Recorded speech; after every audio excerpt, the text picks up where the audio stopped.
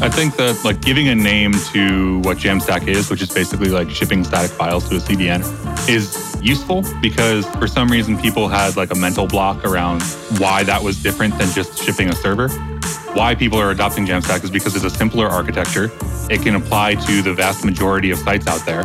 But like most other things can be done in a JAMstack style. And that means that if your build process breaks, your production doesn't break, which is super nice. Hey, this is Brian, and you're listening to JAMstack Radio, a bi-weekly series where we discuss the JAMstack, a new way of building websites and apps that are fast, secure, and simple to work with. JAMstack Radio is brought to you by HeavyBit, a program dedicated to helping startups take their developer products to market. For more information, visit heavybit.com. If you're interested in being a guest on the show, or if you'd like to suggest a topic, find us on Twitter at JAMstack Radio. Welcome to another installment of JAMstack Radio. On the line, we got Chris Biscardi. Hey, Chris. Hey. I've wanted to chat with you for a while about specifically MDX, but before we jump into that, do you want to just give us an intro of who you are? And no one can see your awesome tank top, but also if you want to mention that too as well. Sure. My tank top has a bunch of corgis on it, and that is because I run the Party Corgi Network, and that is a Discord of content creators and people who stream and write blog posts and things like that. And it's sort of like a supportive, we help each other out kind of thing. And as for me, I am an independent consultant. I specialize in JAMstack and serverless stuff. Work people may have known me from is like Gatsby themes. I did work at Docker in the past. And yeah, that's me. Awesome. Yeah, so specifically, we wanted to talk about MDX because your name shows up if you Google anything about MDX. So I'm curious, like, how are you involved in the open source project as well as writing content? Yeah, so I'm a maintainer of MDX. John Otander is the creator of MDX. The way that I got involved was I saw John talk about MDX one day on Twitter, because half my life happens on Twitter, apparently. And then I built Gatsby plugin MDX because I knew that MDX was like the thing I was looking for after the past couple of years of like building design systems and whatnot. So I built Gatsby plugin MDX. So I was into Gatsby, I was into MDX, and I thought that they were a great match. And then, it went from there. And then I became a maintainer as a result of that work. Yeah, and I guess we should zoom out too and just like, what is MDX? I guess would be the question a lot of people are wondering. MDX is Markdown plus JSX. So that's a very like sort of simple way to phrase it. That doesn't really convey all the things you can do with it. But yeah, it's Markdown and JSX. Yeah, and did I read somewhere, maybe the creator or somebody was talking about the creator's vision that they wanted to start like embed stuff into Markdown. Mm-hmm. So like things like embedding a YouTube video is kind of pretty janky and doesn't actually work in a lot of places where Markdown lives. Yep. So does that also help out the sort of the description as well? Yeah, for sure. So like MDX has a number of different effects, right? One of them is that you can now use like a React component or a Vue component or something like that. If you ever want to like render a YouTube video, you can use like the YouTube video component and just pass in the ID. And then it just renders when you render your MDX. You can replace any sort of renderable element. So if you want to replace like an anchor tag or a paragraph tag or howl or headings render and things like that, stuff like that can be hard to do if you're rendering out a bunch of Markdown content that you don't control. But MDX gives you a provider where you can actually like take control of the actual rendering and change how the structure of the thing renders and things like that. And that gives you access to shortcodes. So you can have like that YouTube video like component that I talked about before or whatever. You can provide that to all MDX content, and then people who are writing the content don't need to like import like React YouTube video player from wherever the fuck, right? And that means that you can like render an MDX doc that uses a YouTube player in a Vue site or a React site, and it doesn't really matter. Excellent. So I'm familiar with MDX because I took a tour through the code base, and like there's like a parser that does all the hard work for you. Yeah. So everything's built on this parser that makes the MDX and the Markdown work with other styles of embeddable things. Yep. I imagine there's like an ecosystem of MDX plugins that you can sort of source and figure out how to work with. Yeah, so there's a whole stack of things when you look under the covers on MDX, right? There's the ASTs that are used for the Markdown, HTML, and JSX transformations. So you get rehype, remark, which are HAST and MD AST. The naming there is a little confusing, but it's a Markdown AST and an HTML AST that you get to process with plugins. Yeah. And then you can like get the JSX out the other side and process that as well. And MDX will run Babel on it for you. So you can write like a Babel plugin and apply it to your JSX output or whatnot. Okay. And so like you mentioned JSX too, like in your description too, as well as Markdown plus JSX. So is this a React only thing, or is this like, how do I even approach like playing around with it? So it's a JSX thing. So Vue has support for JSX, React has support for JSX, other frameworks have support for it. Really all you need is JSX compiles to a function call. And that function call is the thing that you need to implement if you want to support JSX. And because MDX targets JSX instead of like React specifically, it becomes much easier to like port a document from one to another. Okay, excellent. So I'm curious, like, what was the catalyst of making MDX as popular as it is, and like the solution for this? Were there solutions prior to this to make this sort of thing work? Yeah, so there was a bunch of like solutions that had various drawbacks. So like MDX isn't like a totally new idea. There are people who have approached it in the past. And I think a bunch of them are mentioned in like docs and stuff like that. But yeah, they all were like kind of, you have to ship the entire like parser to the browser or something like that, right? Which can be heavyweight. Yeah. It can be not exactly what you need. And then you still have to work with like HTML, and you can't work with like JSX or like a structured output format, right? So if you wanted to do something that was complex, like a YouTube component or even a card, right? If you wanted to render a card inside of a Markdown doc, you would have to write all of the HTML out, apply all of the classes in the right order, and then you would get your card, right? But sort of like MDX allows you to just write a card component, and you can provide it to that doc. So like somebody writing in some CMS somewhere doesn't need to know how to import something or whatnot. They just like the JSX syntax is the shortcode syntax for them, and they just write it. Yeah, I love that. I love this obscuring all the complication, because like I spent some time, so as we discussed earlier, and like you mentioned, yet you are part of the Party Corgi network as well and run that. I spent a lot of time trying to make like my Twitch embeds work, and like the difference between, because my site, I started with a template, so I have server-side rendering running on it, but I'm using Razzle, which is super awesome, but also because I made the decision, I can't just use any React component off the shelf. It has to render to a string. So anyway, I say all that because I've got other things that are rendering in Markdown, and then when I had some Markdown issues on my site, and I was considering like going down this MDX route, and I was like, oh, I should actually just have someone come on and chat about this and give me the rundown on how this actually works. So like understanding that, actually I didn't know that JSX was actually leveraged in things like Vue and other frameworks, but I get that it's a library. But I'm curious of like how the adoption works, and it sounds like pretty straightforward and pretty easy, like especially if you're familiar with how the React components work. So if I'm using Markdown on GitHub, like pretty heavily, can I leverage MDX in my GitHub project? It depends on what you mean by that, I guess. Like GitHub doesn't render MDX, right? It will think it's an HTML tag, and it'll just like take the tag out for you when you go to see it, look at it. Gotcha. But that's like somebody else's Markdown preview on their site, right? So yeah, if you're going to take like MDX docs that you shipped to GitHub in a Git repo and then take them out and like render them somewhere with even something like Gatsby or Jekyll or whatever, right? Then you could do that. But like GitHub Inc. Markdown preview is not going to necessarily show like your card component or your YouTube embed or whatever. Yeah. I mean, I wonder if you could do some clever things like with Chrome extensions or something to render it for anybody who has it enabled. But we could talk to GitHub later on figuring out how that works. But yeah, the other thing that comes up a lot of time when I deal with Markdown is the GitHub flavored Markdown. And like you mentioned Remark in passing. Yeah. That's probably the most success I've had with Markdown compilers and working on projects, because that project just happened to have a lot more of the bells and whistles. Yeah. But also they're using the GitHub flavored Markdown. So I don't know if everybody in the developer world has been trained to know like how tables and how things work on GitHub and translate that to their other projects. But that's another thing that I've sort of also followed over, is that the consistency of like how Markdown is used. It seems like mostly people get it, but I'm curious if like with things like MDX, is that can you also provide your flavor of Markdown too as well? Is that a part of the whole plugin architecture? Yeah, so you get access to all of the ASTs, right? So like I said before, you get Remark plugins, Rehype plugins, and whatever, right? And in MDX2, we're taking it actually a step further. And we're saying that like if you have an MDX plugin, it can control adding a couple of different plugins to like Remark and Rehype and whatnot. Yeah. So you get to like control your own pipeline through the entire process through like an MDX plugin instead of just like doing one-off Remark, Rehype, whatever. Okay. But yeah, you can add support for GitHub tables or like anything that you want, emoji replacements, like all of the entire Remark ecosystem works. The Rehype ecosystem works, etc.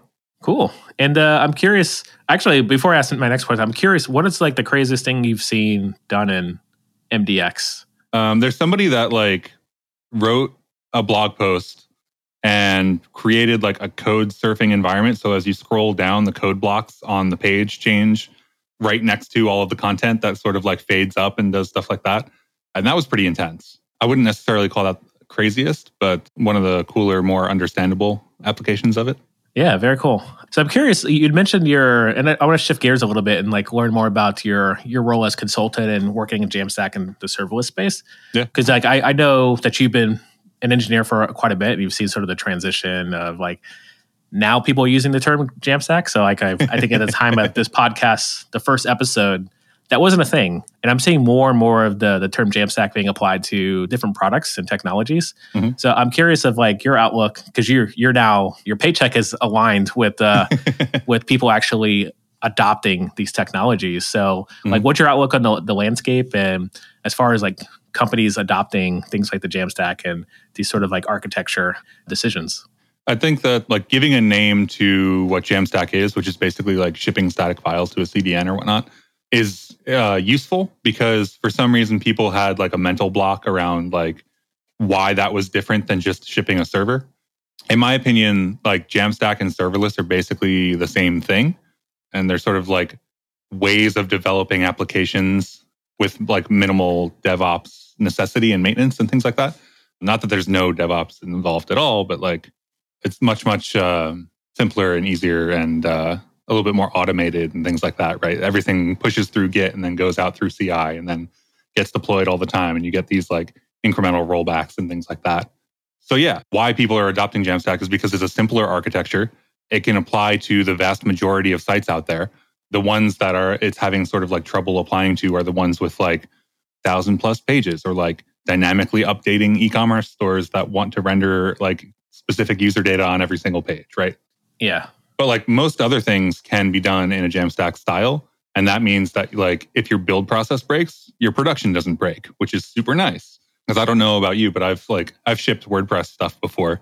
And that's always a bit scary to like click a checkbox and just be like, I don't know if it's going to break everything or not. Yeah, that's a good perspective too. And like the simplicity, I think, for the majority of the sites, like, because I'm rolling out a bunch of side projects and ideas and like, this like fever dreams that I woke up one day and I bought a domain name and then applied a website to it. Like being able to go from idea or dream to actual production is kind of insane for me because I feel like at the first time in my career in the last couple of years that I have the ability to actually push a product out and not be stuck on some of the more minute things of like deciding what language I'm going to write in on. Mm-hmm. Like that's a decision that you don't actually have to make. Like I just saw a repo that said static Rails on it. And I would love to talk to Justin about that because it's Justin Searles. He's been in the JavaScript and Ruby space for a while. And but he shipped it out. And now you can bundle your Rails app into a static assets and host it on the Netlify, which is pretty insane. So like I've seen that. I've also seen, so we all watching Vercel as they've transitioned to like the newer version of what they are today.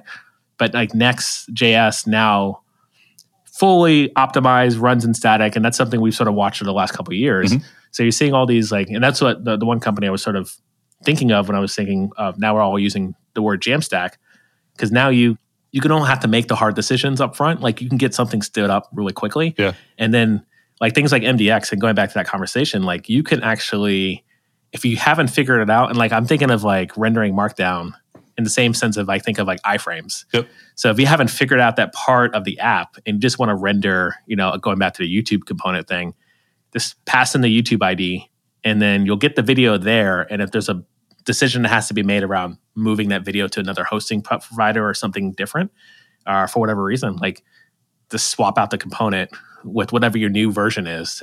That's where I'm seeing like the power and like the beauty of things like this and like having these sort of like sandbox environments for your websites. Yeah, it's the programmatic access that you get to like MDX components as they render and like the whole pipeline makes it extremely powerful for things like that, where like if I just want to have a suite of videos, let's say like I have a video hosting platform like an Egghead or something like that, and like every page is an MDX doc and they all have like video IDs for specific IDs. And like we want to move our infrastructure from like YouTube because we like, I don't know, bootstrapped it or something, to like our own infrastructure or like a Vimeo Pro or something like that. You can just swap out the video component and now you have the IDs and you can just translate the ID when you render the component and send it somewhere else. And you don't have to go out and change like every single page and every single URL and whatnot. The programmatic access is something that is very powerful for people that know how to use it. Yeah, I think like you've just sort of sparked an idea in my head where I'm trying to migrate my main website, which is briandouglas.me. I built it like probably 7 years ago. And it's just sort of this, it just works. It's built on middleman. Like there's nothing that really needs to be updated. Like the design could use some help, but I don't want to add design to it when I know I don't like the infrastructure. Like I want to do something shiny and new. Yep. So like what my thought is I want to build like some sort of portfolio site where I can just render different processes of my life. So like my Twitch streaming, I just want to render that stream there. And like you could do that with RSS, but then you're going to do a lot of like, you know, hand holding the HTML and then rendering that. Yep. So like I would love to be able to just pass in like IDs for my blogs and IDs for like my Twitch VODs and just have that render magically on the page and not have to worry about like making design decisions, infrastructure decisions on how I can get the stuff working in-house on the one project. Yeah. But yeah, I love this. And like, I feel like there's like so much I could sort of dive into as I figure out how to work with MDX. I'm curious, like if someone wants to get started with MDX today, or maybe they think MDX is a solution, like what's the first step? Or is there like some like the golden path of like the MDX plugin that everybody uses first to get their feet wet? Yeah, it probably depends on what ecosystem you're in, but like there's a getting started on the MDX page. There is Gatsby plugin MDX, which is something that I wrote. So if you're in the Gatsby ecosystem, that's the one to use. I believe there's a Next plugin or a couple of Next plugins at this point. And those are all pointed to from the MDX documentation page. So if you go to the getting started, it'll have getting started for like, here's the framework that I want to use and the plugin that is associated with that. Excellent. Yeah, I love that it's so... It sounds so versatile. Like it works with a lot of different frameworks, a lot of different like flavors of the way you want to write code. Yeah. And even like going back to our JAMstack conversation, like I love the fact that I don't have to make the hard decisions now. So if I decide that Fauna is my decision for hosting my data, and that doesn't work out, and I want to move to something else like a Hasura, or I want to opt into whatever the new technology is, like I can just effectively I can find and replace and hot swap stuff in and make different decisions. Like my personal side, well, I say my personal project, it's one of my many side projects, but I started this one project, which is open source, and I built it on a technology, which was, at the time it was GraphQL. So now it's Prisma. And I actually was able to migrate through all the flavors of Prisma. I have since actually migrated off of Prisma because it didn't solve the problem I needed to solve anymore. So I've then switched to OneGraph. But that entire process, like I've always had a React app standing up on it. I've always had a login. So like making the app work, no one even knows unless I call it out in the repo that I've switched how my backend's being handled.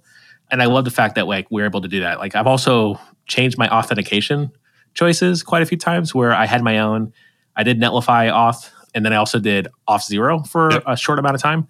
Like I'm able to like cycle through the way I want to handle authentication for my app, handle the backend.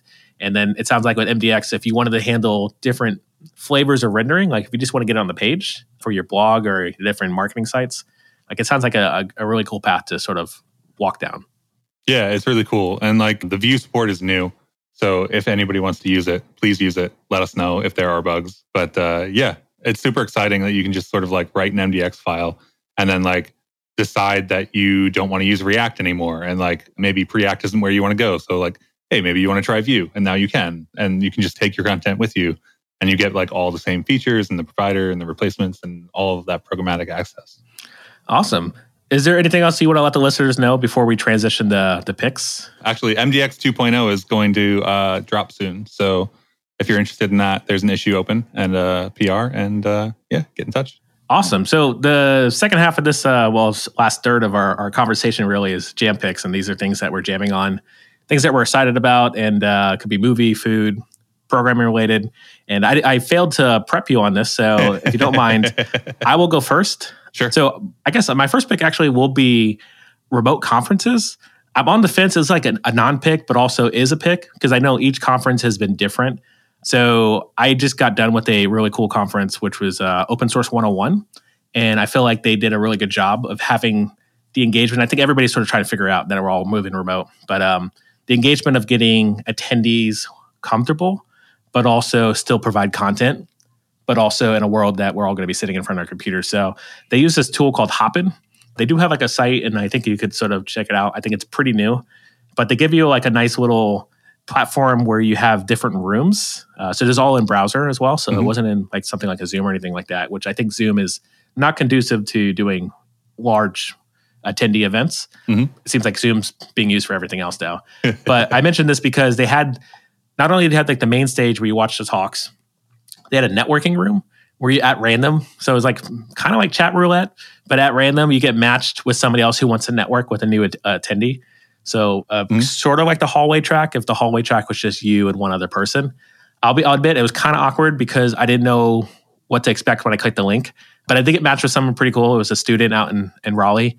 Answered a couple questions. We connected with LinkedIn. So I only ended up connecting with one person. Also, I was like fumbling with my mic too as well because I was setting up for my talk later. So like, probably not the best time to start networking with people. But yeah, so it was an amazing experience. Definitely check out Open Source 101 online. I think it's the same. Todd's the same person who runs All Things Open.